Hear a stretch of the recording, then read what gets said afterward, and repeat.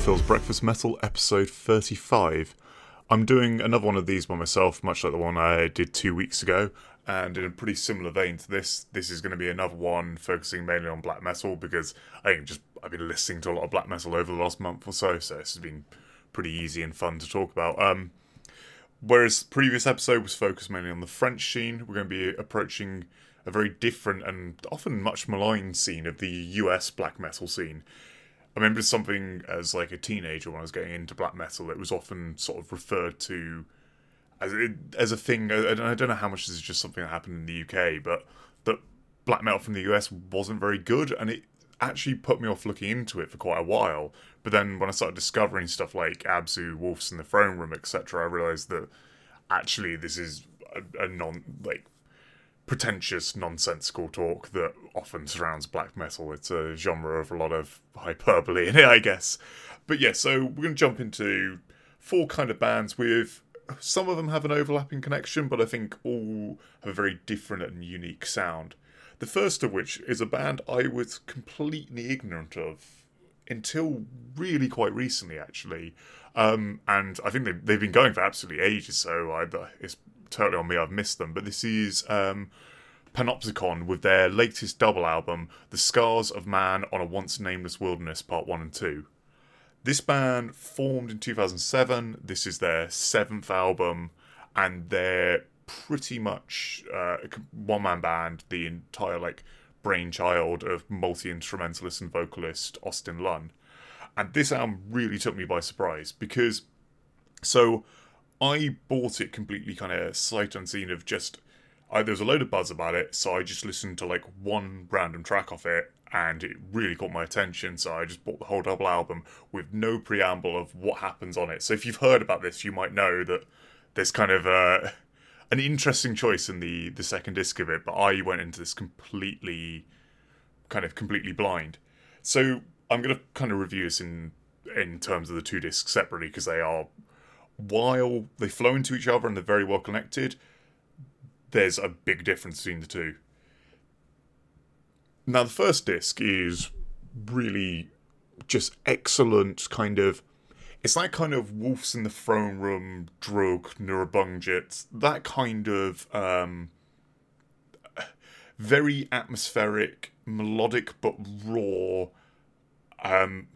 black metal, which really evokes a sensation of the wilderness.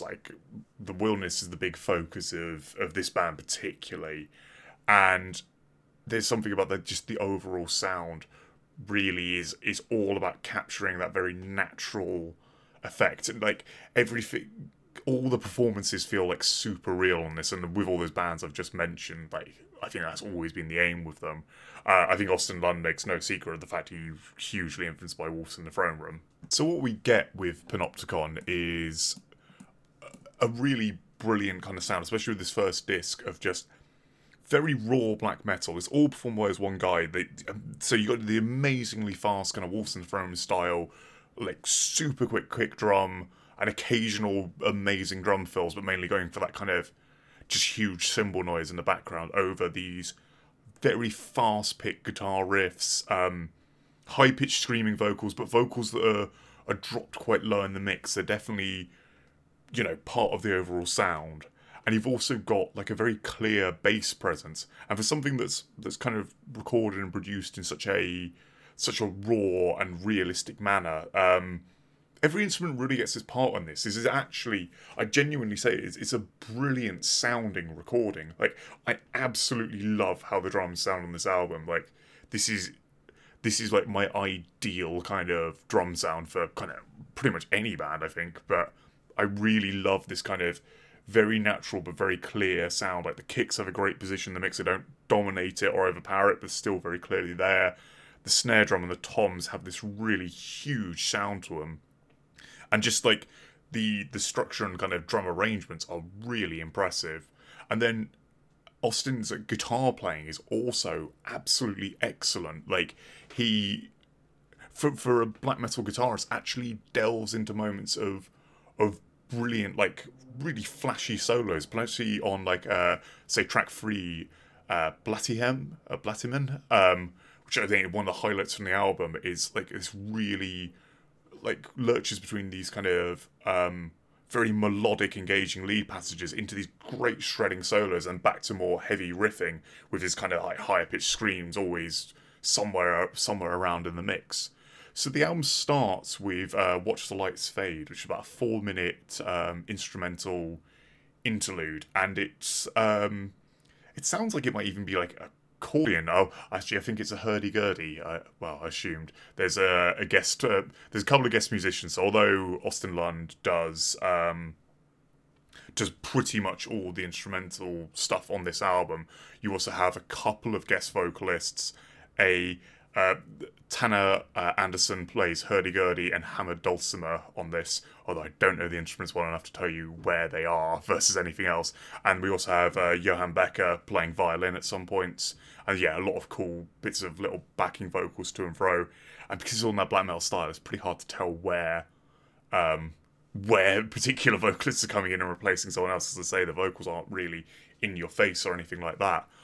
So yeah, you have this really gentle interlude of what I assume is the hurdy-gurdy and a bit of violin, which is very atmospheric and scene-setting. I think there's like a slight kind of crackling fire noise in the background. I like to say the cover of this album and a lot of the image that goes with the the general packaging of it is like cabins in the woods covered in snow, and it's really evoking that kind of idea of being out in a cabin in the woods by yourself. And then that gives way to the first, like, say, real track of the album, Hen Hivit Ravensdod, which is like a 10-minute epic that goes through a lot of phases. You've got some great kind of fast picking, more in your face black metal, into some very melodic stuff, and then like these kind of almost folky sort of interludes in the music, because Austin's also a very good banjo player and brings in a lot of like sort of bluegrass and American country influence on top of the kind of black metal.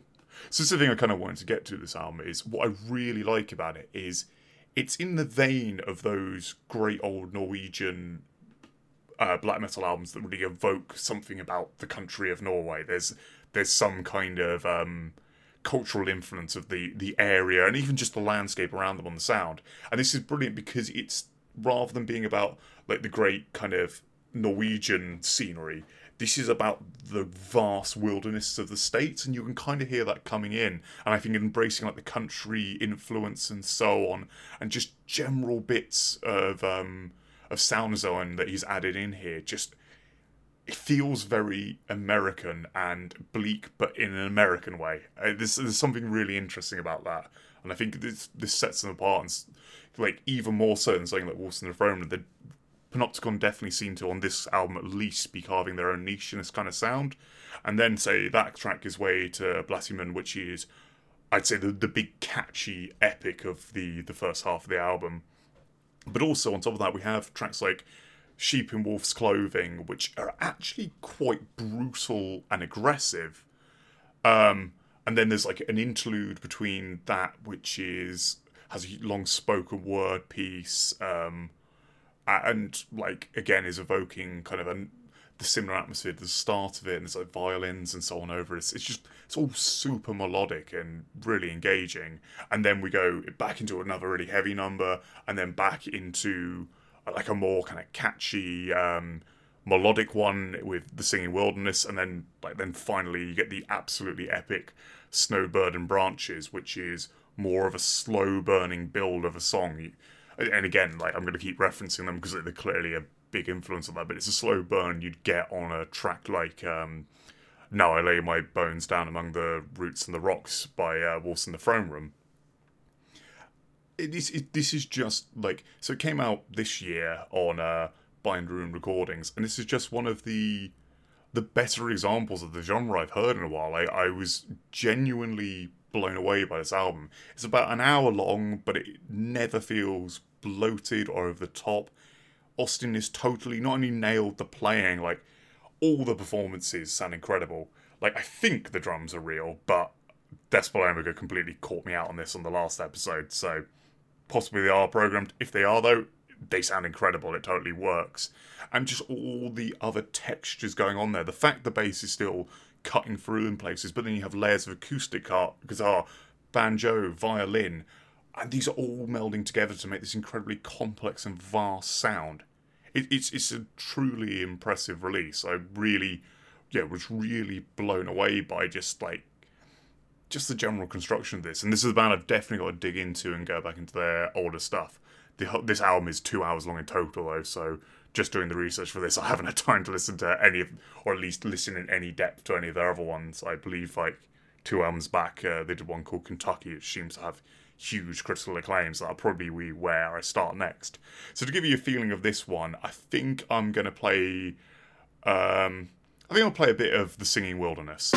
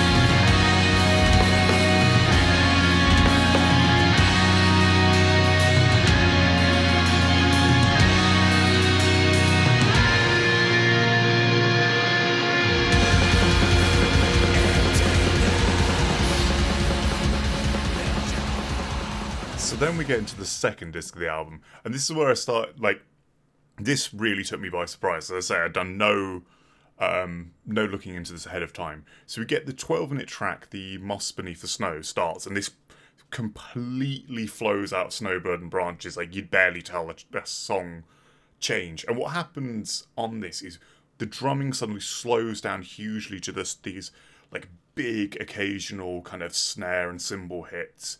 And the guitaring, there's more acoustic guitar and gently layered kind of violin or acoustic guitar bits over the top, with occasional drops back into kind of more fast tremolo guitar, but still over the kind of more mellow drumming, and with basically no bass at all. And then towards the end of the song, we actually get some quite interesting clean vocals, very very bluesy sounding stuff. It's quite a departure from the earlier sound. Now, this all seemed to be flowing, and I was completely kind of on board, and not even surprised by it. It just fit perfectly. But then, as this 12-minute epic comes to a close, we get the next track, The Wandering Ghost, which totally moves into straight up country with proper country drum beat. It's all mostly banjo, bluegrassy kind of stuff. The vocals take a kind of, I almost say, a more upbeat turn, although actually the song is a very sad story. But yeah, and then it's sort of telling a story of a guy, someone of the wilderness, kind of going to work in a factory and just losing their life to like kind of modern lifestyle, and sort of a depressing tale of this. But it's just such a kind of, it was such a departure, and I couldn't help grinning when it first came on, because I was like, this is just so out of the ordinary from what I was expecting from a black metal album. I don't know where I expected a double disc black metal album to go for. Like 2 hours of sort of blasting black metal would be utterly ridiculous, so they'd had to do something different, but I just wasn't quite expecting this. And so the whole rest of this second disc is sort of somewhere between these two tracks. I'd say The Wandering Ghost is the most leaning into the bluegrass kind of sound, and The Moss Beneath the Snow is one that's far more on the kind of subtle atmospheric end. And we get a lot of tracks that move between the two. There's great variation in instruments as well. You get a lot of cool like violin stuff, and then some that are just more just acoustic guitar, some that kind of feature a whole band. The thing I would say with it is, I don't think the second disc is up to the quality of the first. I think there's a few tracks that are a bit overly long. Four Walls of Bone and Across Abandon, I both felt dragged a little. And Austin Kleon's vocals are like fine, but they're not incredible. So like a whole hour of like sort of him leading it like that doesn't work quite as well. To no means say this is bad. Like, so we get track 9, Carrying at the Foot of a Mountain, is incredible. It's like this 9-minute epic that slowly builds from gentle acoustic stuff and eventually comes right the way back up to what sounds like the black metal of the start of the album. It's incredible, and like kind of this track and the first track are worth the cost of this disc alone. And I think as an album, I'd highly recommend you go out and buy this, because you'll like one of the two discs most likely. And even if you're a black metal purist and couldn't give a shit about the kind of change in tone in the second disc, you've got an hour of great music anyway, so it doesn't really matter. The other kind of downside as well is, like, At the Foot of the Mountain is the second to last track. It's this brilliant build to this real crescendo, and then we just get like a kind of very mellow banjo led track for the last 3 minutes of the album, and you're kind of like I would have liked an album to finish at a crescendo. I'm definitely one of those people who likes my albums to stop at a point of like an epic climax. I don't really need the bonus track, I guess. And I'm sure this is part of the runtime and probably lyrically makes sense to be here. It felt overdoing it. So just the last few points about this before we move on. So Panopticon, they have a brilliant aesthetic to their albums. Like, I love what they've gone for their album covers. It has that thing of like very much paints them as a black metal band, but if you look them up, like, they also still have a distinctly American feel. Another really interesting thing is the whole album's mastered by Colin Marston, who I'd kind of typecast as having a sound. Like, he's very much the guy who does bands that sound a bit like Gorguts. So doing such a good job with the sound on this, I know he's only the mastering, but, you know, mastering can add a hell of a lot to an album. That's really interesting. And something I actually forgot to mention in the first half, we get guest vocals from A. Peterson, who is a vocalist of a couple of bands, but one I was really fond of called Whirling, who I think only did one album called The Faceless Phenomenon that kind of went completely under the radar, but it was cool, kind of like virus worship. So yeah, it's cool him getting like an appearance in here. Also, Austin owns a brewing company, which I'm not going to go into too much detail about because I don't live in America, so I'd never get to go there. So I just see that kind of all his cool black metal inspired brews and just get upset I can't try any of them, much like with Chemist, I believe Drummers Brewing Company. But yeah, just to show you the gigantic change in this, I think I'm going to play a bit off of The Wandering Ghost, because it's one of the more extreme sort of change in directions. Could, like, as I say, I'd definitely go look up At the Foot of a Mountain, because at the foot of the mountain, because it's incredible. But and again, this whole thing is worth experiencing as a whole. Like, the full 2 hours is really worth it. I've heard some interesting reviews of it. I think a friend of a friend described the album as being great black metal that suddenly turned into Nickelback, which was upsetting because it does make you think, is your musical reference pool so small that when you come across something that's not screamed blasting metal, it must be Nickelback? And also, more disturbingly, why does your musical reference pool even include Nickelback? Anyway, this is a short clip from The Wandering Ghost.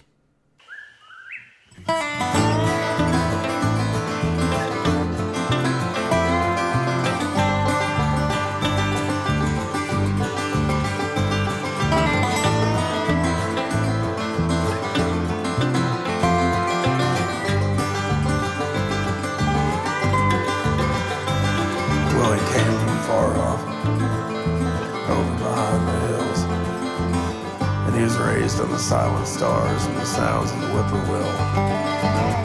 Now he's drifting slowly in search of hope and wealth. Traded in poverty and scenery for money and hell. He's just a young man, still in his prime. Now faceless cog in some old factory line. He's got a Ford wallet, and he's far from home. Whiskey that he'll drink alone.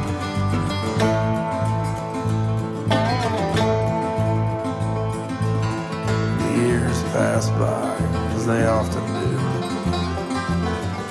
and autumn's grays, and winter's blues. His memories fade in the pastel hues, the mountains and hollers that his childhood knew.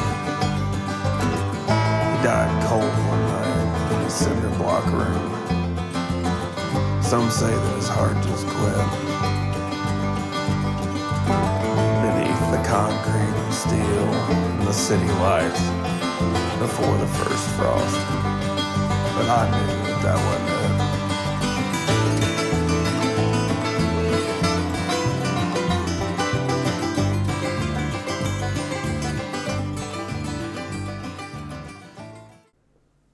So the next band we're covering are a complete change in direction from something like Panopticon.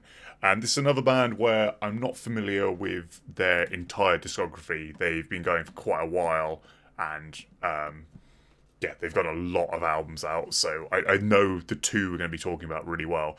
So this is the project primarily led by Blake Judd, possibly the most hated man in metal. We'll get into that at some point in this. But yeah, this is Nachtmystium, and we're going to be covering the two albums, Assassins, the Black Metal Part 1, and Addicts, the Black Metal Part 2. I don't know how much of a departure from their earlier stuff this is. So they formed around 2000, and this is their fourth and fifth album that came out, I think, 2008 and 2010. I'm not sure. I think the earlier stuff was far more traditional black metal, whereas these two albums I found super interesting. So I got into Assassins particularly when it came out, and it really caught me because the sound is so different. It's a very modern sound, but it kind of borrows heavily from, I think, kind of like these, almost like the post-punk scene, and also stuff like sort of, you know, your New Orders and so on, where there's a lot of, you know, great blasting black metal, but this band have a real dedication to like the catchy chorus as well, and then like long instrumental departures, often getting very into the realm of like interesting synthesizer stuff and just like bizarre noises and effects. So this kind of band have an incredible lineup around them, where. So Blake was also involved in bands like Krieg, who are another staple of the American black metal scene, and then there's the incredible Twilight, who are this like super group of loads of really important people from that area. So we have this amazing crew of extra people working in the background to make this what it is. I think the best way to cover this is to talk about kind of the tracks in order, and especially the first album, because I think it has more of a changeable direction in what happens on it. And if I go for that in order, then I'll cover Addicts in kind of piece, because there is a distinct change between these two, but both are fascinating and they're really good to listen to as like a whole continuous piece. So with Assassins, we have this kind of great building track of One of These Nights, and then that bursts into Assassins, the first proper song. And Assassins gives a really good feel of what's coming up in this album, where it's like, it's very traditional black metal in certain ways. You've got that kind of incredibly fast double kick led drumming, really fast, heavily distorted guitars, and then Blake has these great vocals which are incredibly clean and clear. There's almost an element of clean singing to his screams. Like he has those kind of screams where you're like, they're in tune with the music, if you know what I mean. It's a strange way of approaching things, and this is all packaged up in a very modern production. And Assassins has this great catchy chorus to it, still extreme, still in your face.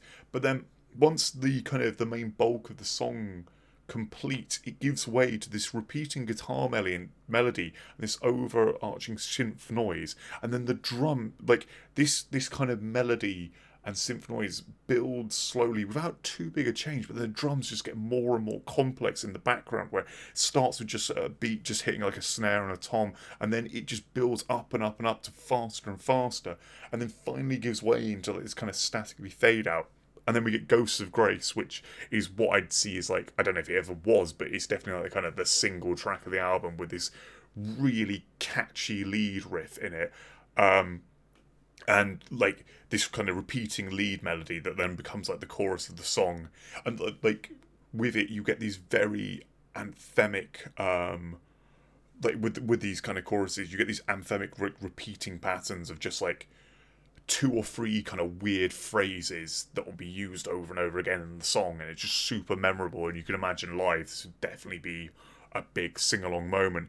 And the middle 8 of this song's really cool, where it just sort of a lot drops out and just gives the drum space to do this kind of like a couple of chords and sort of really awesome drum fill, really like chords, drum fill, until like a big snare roll back up into the next part. The drums like really focus on doing that kind of like super fast snare roll as a like regularly recurring fill, which I really like that in this style of song, just having something cool and like adding a slight change every couple of bars, so it's not this continuous wall of blast beat. There's like really decent changes up, and then we get like some of the really interesting moments following this. So you have Away from the Light, which is this creepy 2-minute interlude of like a kind of piano noise, and then we hit Your True Enemy, which is just much like Ghost of Grace, this kind of aggressive but still super melodic and catchy tune. It was really interesting. And then you've got Code Negative, which is like basically the 7-minute equivalent of the 2-minute interlude, of this slow building creepy kind of crawling atmosphere of combining that kind of synthy noise with cool hyper kind of reverbed guitars, and eventually building to this like amazing guitar solo, just this absolutely brilliant lead style here. Like, I'm not sure exactly who plays what on this. I believe Blake's credited with lead, but then we've got Matt Johansson from Pharaoh does lead on quite a few tracks, and Jeff Seeley of Superchrist does lead on a couple as well. So I'm not sure exactly who's doing what solo, but there's some really cool stuff going on here. Then we get Omnivore, which is probably like the weakest moment of the album. It's just like, it's another, well, it's easily the most heavy track on the album, but it feels a bit more uninspired than some of the others. But then something really strange happens. Like, so the last 3 tracks of the album are Seasick Part 1 through 3, and so Seasick Part 1 is this very strange lilting melody, and it's a complete departure from what we've heard before. It's like very mellow. It's totally post-rock. It's complete departure from what we've heard before. And then Seasick Part 2 comes out of this super mellow kind of post-rock bit into this kind of like lead trade-off between soloing guitar and saxophone solos played by Bruce Lamont of Correction House, he's absolutely amazing, like saxophone shredding versus these really fast, technical, but beautifully melodic leads.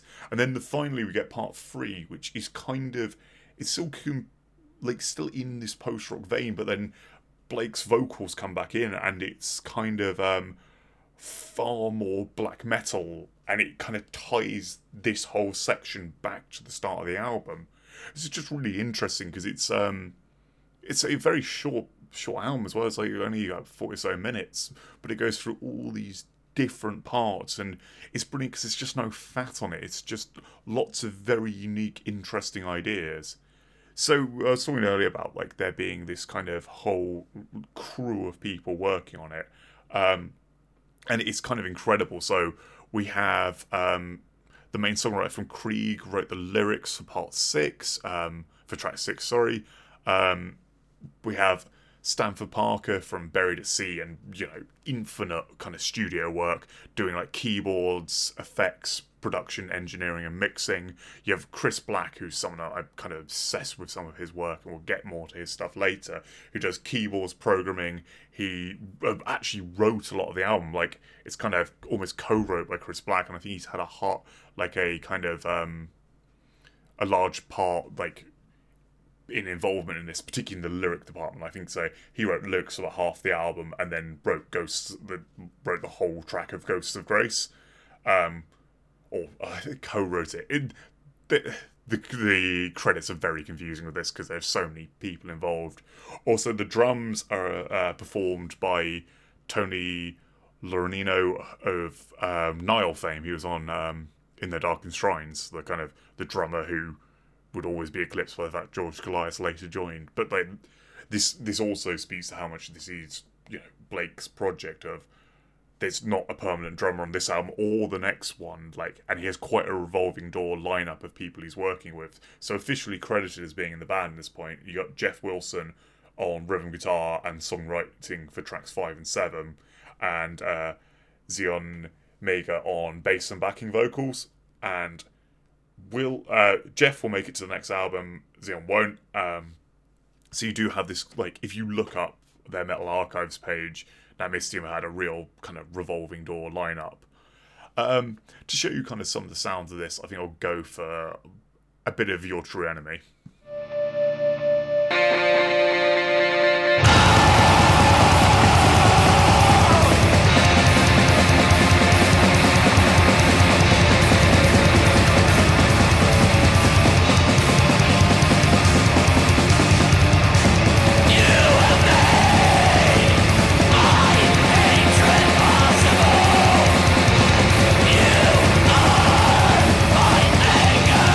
Perfection.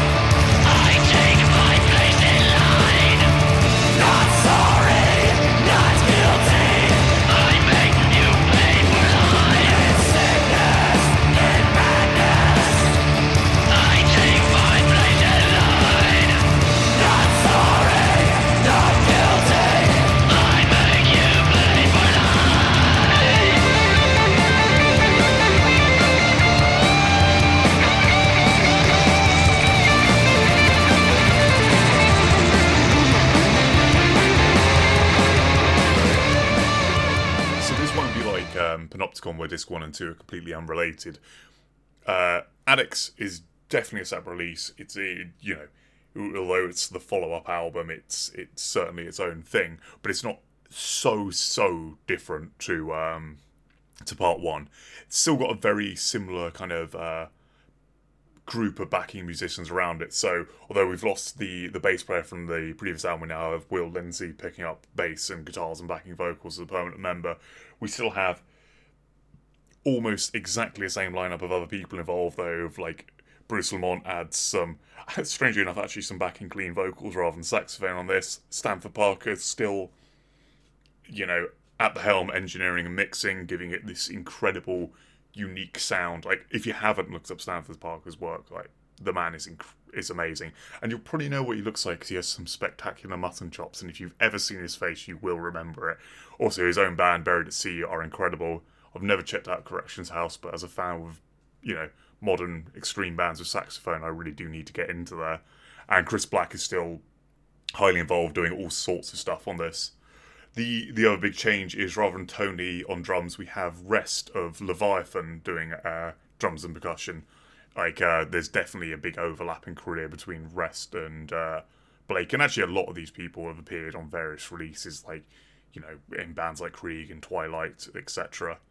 The big difference sound-wise between Addicts and Assassins is Addicts even more leans into that kind of Joy Division kind of end of the sound. Like, the songs become even more anthemic and kind of and rocky. It's definitely engaging, like, kind of that rock and post-punk kind of sound, yet really cool stuff like tracks like I'd say, like No Funeral is this brilliant kind of really heavy, cheesy couple of notes on a synth-led kind of thing. But this whole album has this kind of great fist-pumping kind of air to it, where the choruses are so anthemic. Like the opener, High on Hate, is like something you really want to, pump your fist and sing along to. And Addicts equally has a lot of this. Then we have some more like down-tuned, like sadder moments of like The End Is Eternal, Every Last Drop have just this real darkness to them.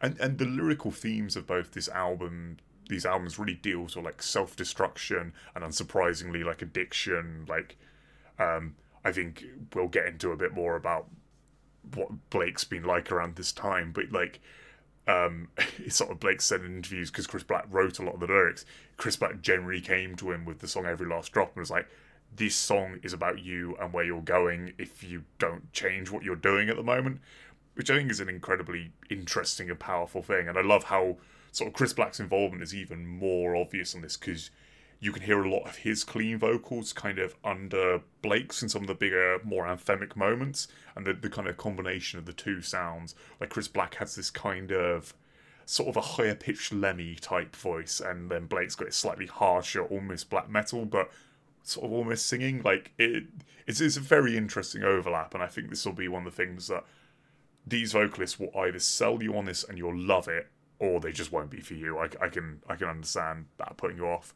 I would say of the two albums, this was the one that took me a bit longer to get into, because it's not quite so kind of insane and all over the place. It's very, like, more structured. This is 10 quite distinct, more rocky songs, whereas the previous one goes through all these interesting movements, and for me, I found that very exciting. But this is still brilliant, and they're both, like, these are a really good set to just play back to back, because the same people are involved. The sound just works so well. So if you don't know much about Nachtmystium's history, we should get into this. Like, Blake, as I said before, is one of the most hated people in metal. So I've come across a few interviews, and obviously, there's going to be loads of sort of lies and people saying things their way around this. But Blake has been a heroin addict for a while and has gotten in a lot of trouble by regularly scamming fans of the band, scamming labels, like just basically nicking money and selling stuff that doesn't exist. And this has resulted, he's done prison time, the band keeps breaking up and having lineup fallouts, and it's it's all a massive mess. As you can imagine, a band being run by a massive heroin addict would be. So Blake talking about this, it's the classic, like, I'm sorry, it's hitting so much of America at the moment, and it's really depressing of, he broke his leg in just a freak accident, was prescribed Oxycontin, and when that stopped working, he turned to heroin. This seems to be the entire source of the opioid crisis in America. And this is one of the things that makes these two albums like super powerful, because you're like, oh yeah, this is kind of about you. Like, this is someone who knows what they're talking about. And to say with Chris Black writing the lyrics for Blake, he can clearly see what's happening and is writing this about a guy he's kind of close friends with. It's pretty intense. And say we have N Imperial from Krieg wrote lyrics on one of the early albums, but he was one of the guys who like later called Blake out for being like a massive piece of shit and saying like how hard he was to be friends with. So this band do have that really messy history, and certainly I would highly advise against ordering any physical copies of their releases. I think they definitely want to get your stuff through Bandcamp. They still seem to be active, like they've released a new album this year and they've had on and off albums coming out. I think they've broken up twice since this album's come up and reformed again. The thing I want to say about this though, and is probably should come with like my controversial opinion warning, but whenever you mention Nachtmystium, people will be like, oh yeah, like I think someone actually commented on this when I said I was going to do an episode about like US black metal, including Nachtmystium. It's like, oh well, yeah, there'd be loads to talk about, like it's such a kind of controversial figure. But actually, it's really like, I guess the interesting thing here is Blake committed the ultimate sin. He fucked over the fans of the band. That's just unacceptable in metal. You know, bands live and die on their fans. If you don't have the interests of your fans, you know, the backing of your fans, you won't be able to afford to do this. You can't fuck over a portion of your fan base. And to be honest, it's probably tanked Nachtmystium. Like, they'll still perform as a band, but their audience will never be the same. Their sales will never be the same because people fucking hate them now for this. But we have guest performances from Rest, from Leviathan on this. Rest has been to prison for assaulting and attempting to rape his girlfriend. Like, and then we have figures like Varg, who, you know, Varg Vikernes, like, no, this obviously, but who, you know, big luminaries in the black metal scene who, you know, we all own Burzum albums. But the guy's an absolute wanker. Like, he is just a garbage human being. And seemingly, I know Blake seems to be his ultimate figure of hate for fucking over his fans, more so than these people who've done, like, truly evil things. And as well with Blake is, the guy's addicted to heroin. You don't... like, the actions of someone who is deep into heroin addiction, they will be to screw over everyone they know to do everything to get money. Not as excuses it. What he did is terrible, and if it means, like, Nachtmystium's going to die because of it, then fair enough. But yeah, I just think it's interesting that this is the thing that gets you that much hate, and it's an important lesson of like, respect your fan base, or this stuff will come to bite you in the arse. But anyway, all that being said, these two albums I think are absolutely incredible. They're really unique. You don't get much that sounds like this in black metal. It's a very original and exciting sound. They've kind of, if you look at any of the albums post this, they've descended back more close to black metal, which it works. They're still very good albums, but I think they use the really exciting ones where they're engaging this other influence, and it keeps things very unique, particularly if you get into like the Seasick trilogy. Like, that is a very strange sound I've not heard represented anywhere else. Again, to give you a hint of the kind of the more anthemic nature of this album, I think I'll play a bit from the title track, Addicts.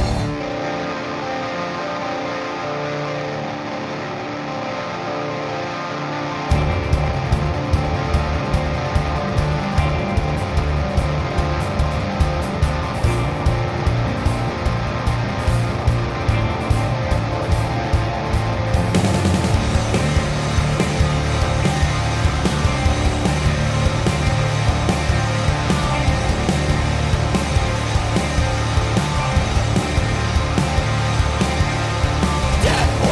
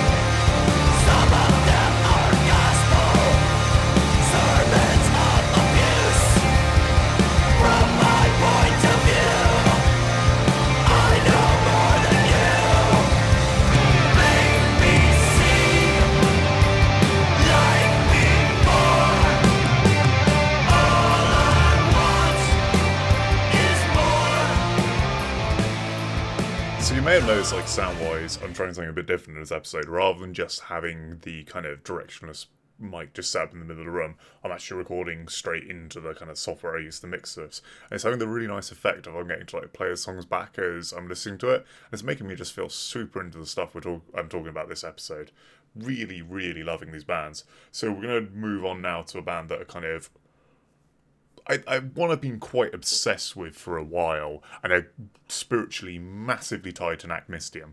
I will admit right now, I am completely cheating including them in a black metal episode. They're one truly not a black metal band, but there's something a little black metal about their sound. This is the band Dawnbringer. Been around since 1995, unfortunately split up in 2016, and we're going to talk mainly about the fifth album Nucleus, fourth album Nucleus, although I probably will touch on their fifth, Into the Lair of the Sun God.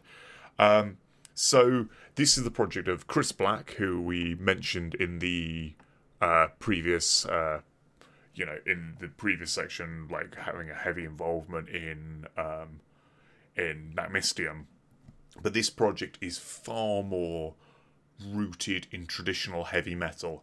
It has a bit of that kind of Devil's Blood thing about it, where it's kind of a slightly strange take on traditional heavy metal done with very traditional gear, like stuff like the bass tone, the guitar tone, the way the drums are recorded. It sounds like it's from the 70s, but something about that aesthetic really appeals to black metal people. I don't know why. Like, this very much tied to it in a similar way. So we're talking about their album Nucleus, which is probably the first point in their career where I think they started off as a heavier band where, like, Chris, who does most of the instrumentation, like vocals, lyric writing, songwriting, a lot of the production work as well. This is the first one we started going really in for the clean vocals. This is, again, similarly to some of the later Nachtmystium stuff we were talking about, it's very much led by big, catchy, anthemic choruses. But equally, there is still a real extremity to it. Also mentioned the band's lineup is rounded out by Scott Hoffman, who plays rhythm guitar. So Chris Black plays drums, bass, vocals, sometimes some guitar, keyboards, and does all the lyrics, all the songwriting. And then there's two guest lead guitarists. We've got Matt Johnson of Pharaoh, who was also on the both Nachtmystium albums, and Chris Black is also in Pharaoh, and also Bill Palco, who is like just a long-running session musician for Dawnbringer. I think he's on near enough every album. And then again, Stanford Parker with his amazing mutton chops doing engineering and mixing. And the overall sound of these albums are amazing. Like, there's this huge bass tone, the drums, these brilliant driving force, but it's not relying too heavily on super fast double kicks. They're occasionally deployed for just moments of extreme power, but that's not the main thread of it. Like, a lot of the bass and drums actually, although Chris is clearly a very gifted musician, very subtle and mainly just leading to builds right. It's for the best point to drop these brilliant bits of lead guitaring. And talking of brilliant lead guitaring, the album starts off with, like, the first track, So Much for Sleep, has almost 3 minutes of, like, dueling lead guitar solos over these great riffs before any vocals come in. And Chris Black's vocals are, again, a little bit of a hard sell. I really like them, but as I said before, they're kind of like this higher-end kind of Lemmy of, like, this very gruff singing voice, but he does a lot of cool stuff by doing these little harmonies with himself. Like, often the vocals are, like, he'll do stuff like double layering in the chorus with, like, a much higher backing just to give him a bit of power. And so the album starts with this, like, sort of amazing dueling lead, and then when the vocals come in, there's still a lot of that great lead guitar and that kind of really driving bass and drums, and then that gives way to the track You Know Me, which is much shorter. Like, So Much for Sleep is almost 6 minute kind of epic.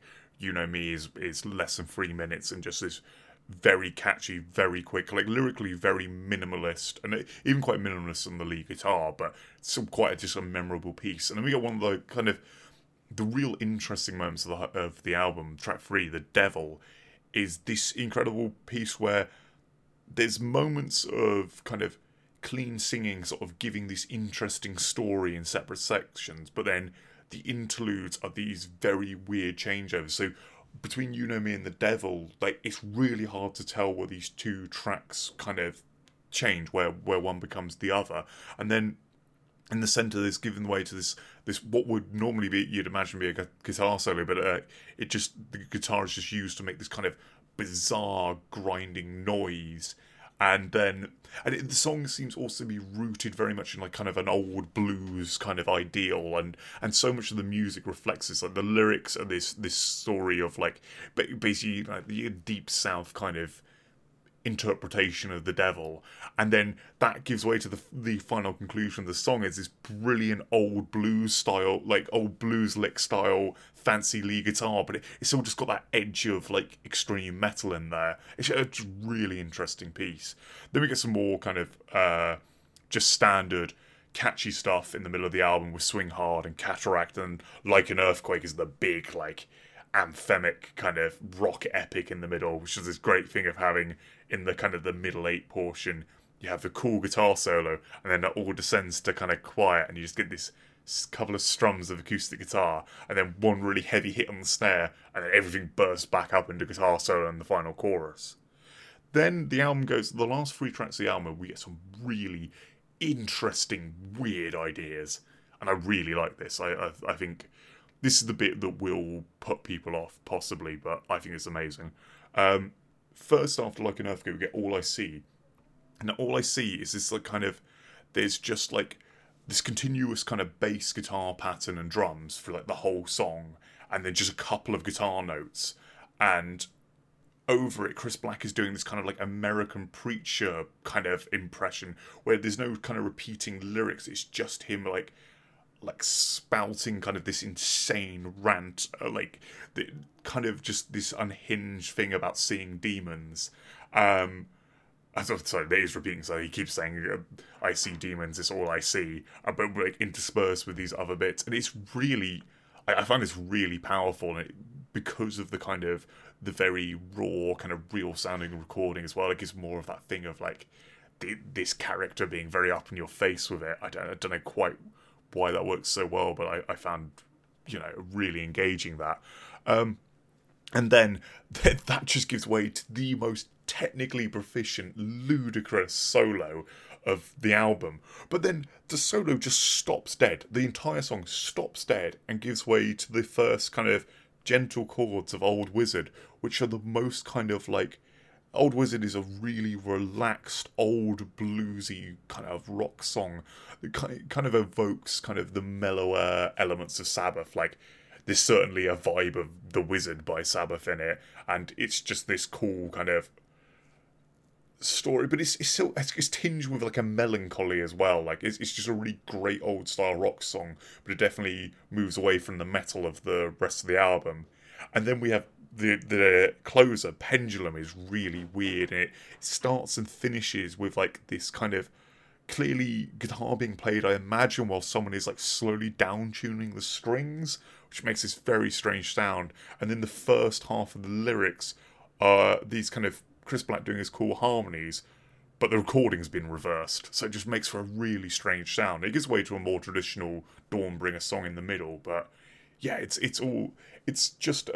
is a really neat package, this album, of just 9. I think all the songs on it are really good. The cover is beautiful. The whole way the album's produced and sounds is amazing. Like, the bass guitar tone Chris gets is incredible. I absolutely love it. I think he goes to one of those big old Rickenbacker basses, and like, it just has a really present and memorable sound to it. But on top of that, like, it's just full of riffs and catchy choruses. It's really quite amazing. I think from this, I might give a short clip of The Devil.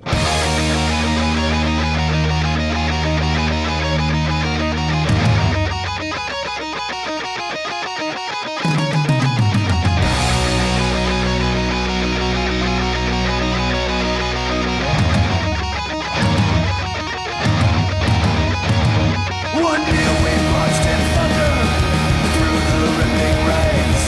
We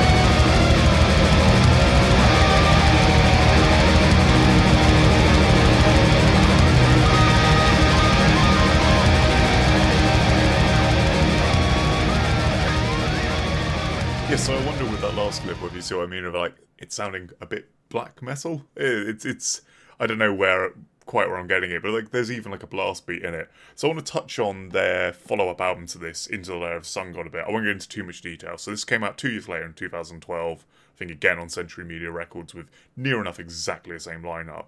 The tone of the next album is very, very similar. The big difference between this and Nucleus is Nucleus had a lot of standalone pieces, and a lot of lyrical concepts were very interesting. Into the Lair of the Sun God I really like because it's a 9-track concept album which really nicely plays with the idea of a concept, and this is the kind of thing I wanted to touch on more with this one.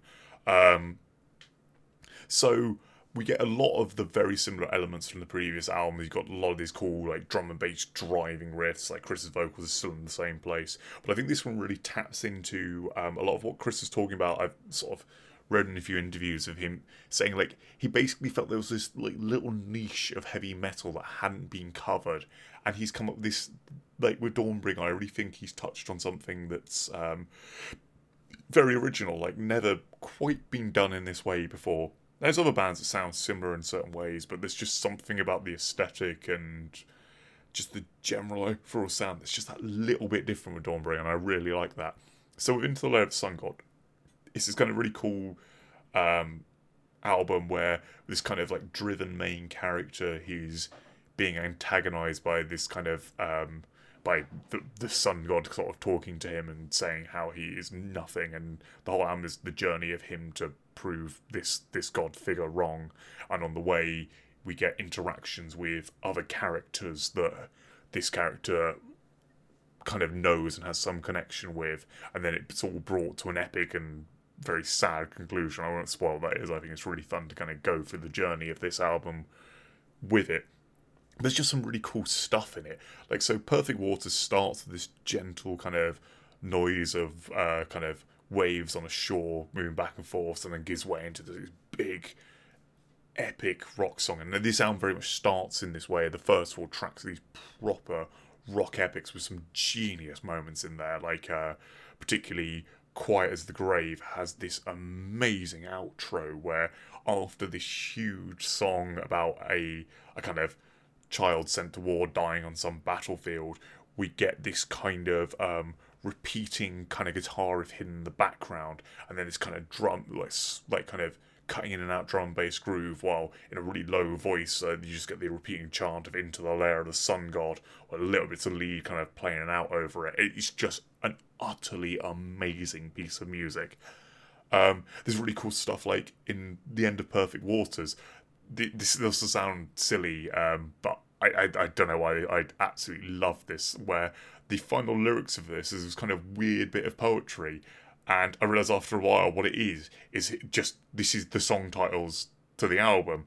So the lyrics are: perfect waters, silence in waves, quiet as the grave, enter darkness, take a deep breath, my destiny is death, and so it is done, I am the one to murder the sun. And it, like, yes, it's kind of nonsensical, but it was just such a cool, weird little idea, and the way it's delivered is incredible. It really, really works. Again, this will hinge on you liking Chris Black's vocals.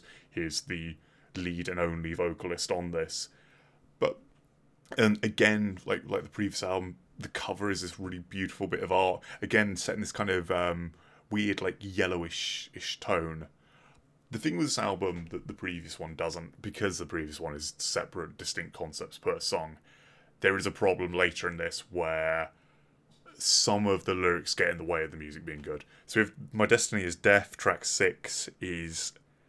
it starts really cool. It has these great bursts of like Hammond organ and stuff on it, and it's kind of this really rocky, catchy tune, but then the lyrics are just keep repeating the same phrases, and then just a couple of bits of lyrical phrasing are really just don't work at all. Like, you'll have to listen to the song to see what I mean, but there's something about it just doesn't quite work right.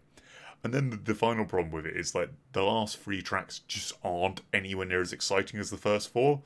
Like So It Is Done starts in a beautifully heavy way and builds up like it's going to be something massive, and then just not all that much happens. Like, it's quite engaging still, because I was really enjoying going on along with the lyrics, and it's by no means bad, but yeah, it just tails off a bit more. And we also have a very interesting moment in track 5, which took me years to get my head around, if I'm honest. Of it suddenly turns into quite a kind of, well, a very ballady moment. Like, and it's nice. I really really do enjoy this track, and I find it quite emotionally powerful now. I've given it time, and possibly as well, I'm a bit more grown up now. I think is back in 2012, I was still very much like, I want everything to sound as extreme as all fuck, or I'm not interested. So yeah, maybe this will appeal a lot more to listeners who have kind of a lighter taste in a lot of stuff, or just can appreciate good emotional depth. Like Enter Darkness as well has some really beautiful emotive moments. But what I'd say, if you enjoyed Nucleus, I would highly advise buying Into the Lair of the Sun God, and I highly advise giving both of them a listen. But I do think Into the Lair of the Sun God is definitely the weaker of the two. Of their previous albums, a lot of the early stuff sounds really good. I've not been able to get my head around anything they've released since. There's a series of EPs and other stuff that kind of build up to the end of their career.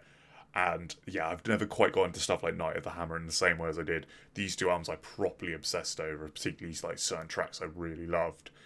But if you really like what Chris Black does, he is in 1,000,001 projects. I'm not going to list all the stuff because if I'm perfectly honest, I don't know a lot of them that well. I think to fully know Chris Black's discography, yeah, you would have to dedicate your time to it in the way that, like, say, some Devin Townsend fans dedicate themselves to him. And I imagine it's almost got that, that Frank Zappa thing of there's so many different myriad projects, you could never really like all of it. There's too many styles going on at once there. But yeah, I think because I found it such a powerful piece, I'm going to show a bit of the end of Quiet as the Grave, because hopefully I'll convince you that there's some really good stuff on this album.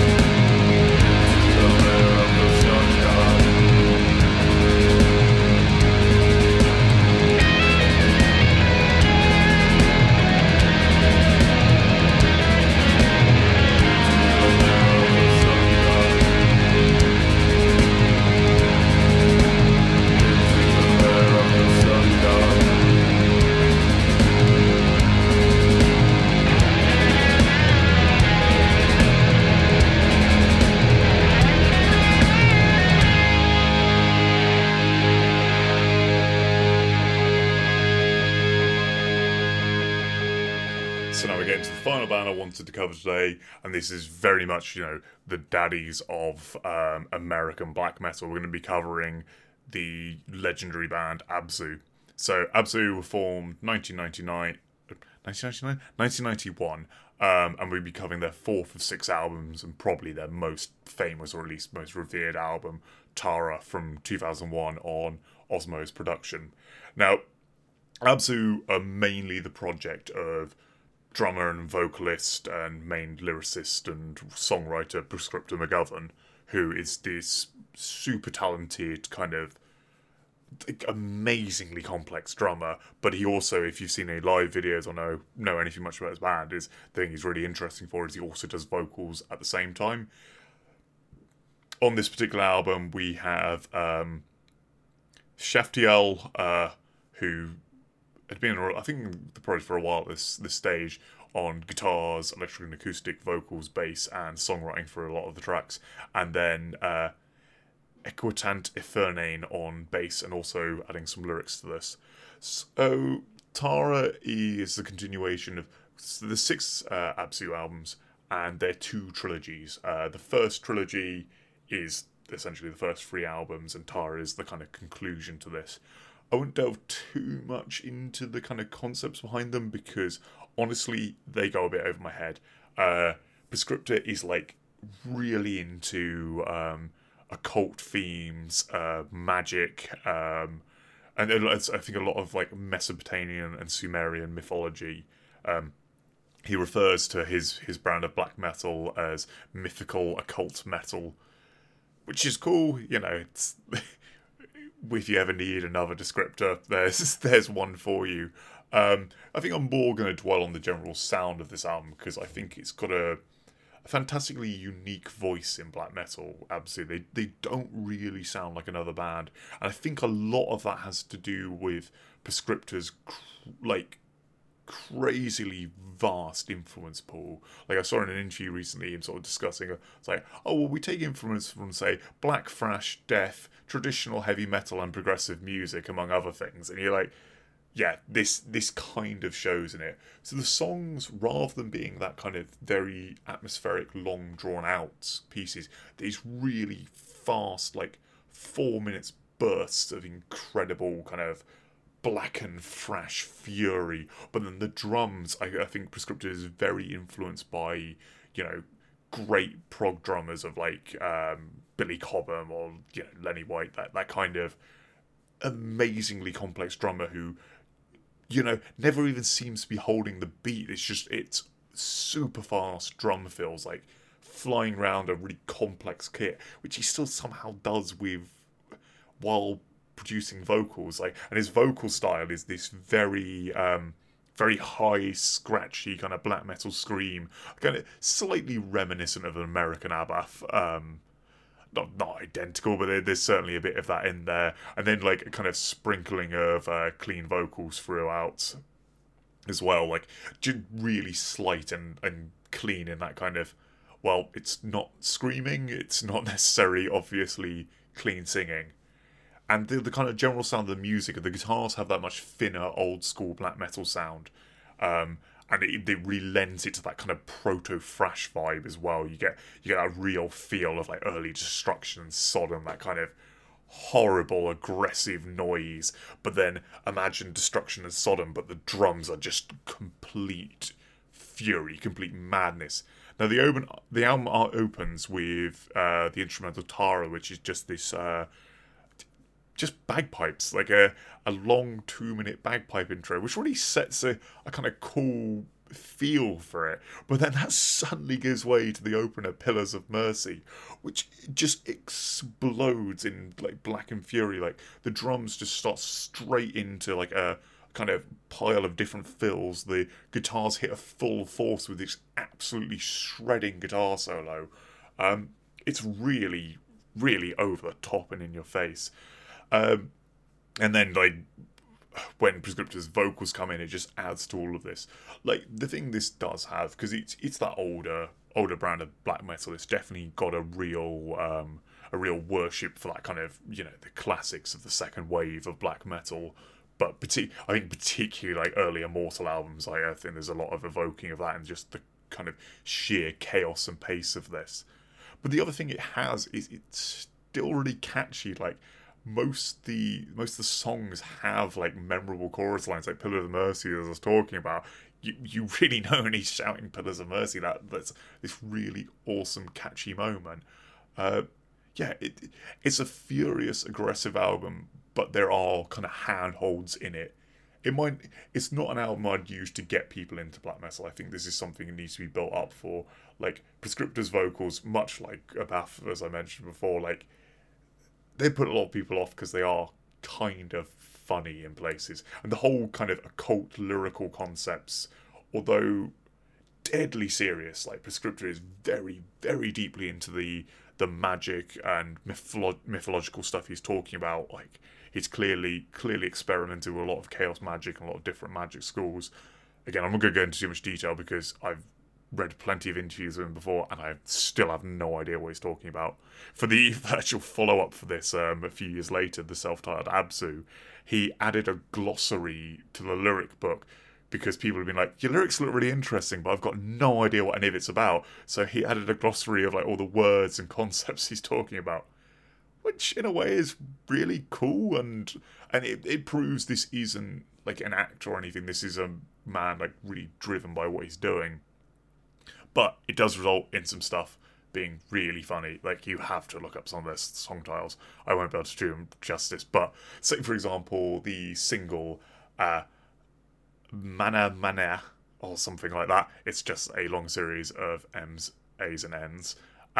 When he shouts, I assume it's the actual song title, but it just sounds like Manunu, and he just shouts that really loudly throughout the chorus. And that is inherently quite funny. But it's also really, really catchy. And there's a lot of cool stuff going on with Abzu aesthetically as well. Let's say cool. Utterly ridiculous, but I kind of love it. Abzu are one of my favourite bands for looking up band photos of because they're all ridiculous. They eschewed corpse paint for a long time, instead painted their faces silver, which just looks really, really silly. And there's just so many of them wearing weird bits of mismatching spikes and so on, pulling ridiculous poses in mountain ranges. It's just really good stuff. Like, I like my black metal being slightly ridiculous at times. Like, I feel it really works with it. But this album is incredibly engaging. It's about 15 minutes long, and it's catchy as hell start to finish. And there's lots of great changes in pace, and sort of, weird interlude bits. There's bits of layered keyboards and acoustic guitar. Like, there's a fair few guests on this. And we get some, like, right at the end of the album, there's some beautiful, high-pitched, clean vocals on the epic 8-minute closer, Stone of Destiny. And then, as a closer, we do get another 2-minute outro of more bagpipes, which, I think, a really good kind of topping and tailing of the album. Although, if you're the kind of person who can't deal with the kind of unrelated intro, this is definitely the unrelated intro. Like, the bagpipes stop, and then the blasting starts, and then the blasting stops, and the bagpipes start again. It's all quite all over the place. There's also really cool guest vocals from Melekesh's vocalist, because Prescriptor was heavily involved in Melekesh. He did drums and some vocals for 2 of their albums. And also, sadly, the project kind of came to a close for quite a while after this album came out, because Prescriptor fell off a ladder and seriously damaged his hand, and at the same time the lineup sort of imploded. So the band stopped for a while, and then they reformed and eventually came out with their follow-up to this, the self-titled Abzu, spelled ABSU, which is a brilliant album. I'd say not quite as good as this, but it's got less of the raw production. It's more tailored for someone who's newer to black metal, I'd definitely say. And it more leans into the kind of the prog influences Prescriptor has, and I think that's really, really helpful with this. And then there's 2 more follow-ups to that, all called Abzu. So you've got Abzu spelt with an S, Abzu spelt with a Z, and then Abzu spelt A-P-S-U, which apparently they're all different mythological spellings of the word. Like, Abzu's something from Sumerian mythology, I forget what. I only know about it because someone had the genius idea of naming a system at work after it, which is just because they felt the acronym was useful. I didn't Google it. So I would highly recommend this. I think this is a real gem of that early wave of American black metal, and I think the project still have some really interesting stuff going on. Although I do think this kind of middle period of this and then the follow-up Abzu are the real highlights of it. Live, they're an interesting band as well. Although often behind the drum kit, Prescriptor has a real incredible stage presence. It's completely ridiculous, completely over the top, but it's pretty amazing to look at. And also another interesting bit of Abzu trivia, Prescriptor auditioned to playing Slayer shortly before Dave Lombardo's return, whenever that was. But you can actually look up the videos of him and Kerry King playing for a few of their songs, and he pretty clearly didn't get it because he ended up speeding up loads of the songs and adding in loads of additional drum fills. But it's really fun to look at that interpretation of a Slayer song. I actually wouldn't mind, like, Slayer must be the most covered band in, like, if you've got a lot of death metal albums, the amount of covers of, like, Mandatory Suicide I have. I wouldn't mind hearing an Absu-based cover of a Slayer song. That'd be really interesting. But yeah, definitely a really interesting package, and also I might share some of these later because in researching this, I've looked up quite a few video interviews of Absu, and watching people try and comprehend Prescriptor going off on one about magic and chaos Gnosticism and why he considers himself a mythological occult metal band, not a black metal band, is utterly fascinating. Probably won't go into much more on this. This album is just undeniably brilliant. You just got to listen to a bit of it and you'll get it or you won't, I guess.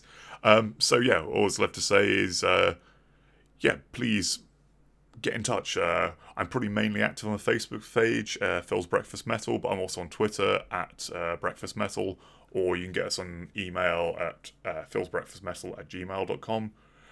Please rate and review us on iTunes as well. It'd be great to get a star rating on there. But also just hit me up on any of those formats. Just let me know if you think me doing these episodes by myself as kind of a stopgap between when I get Rob or other guests on is any good. Do you listen to them?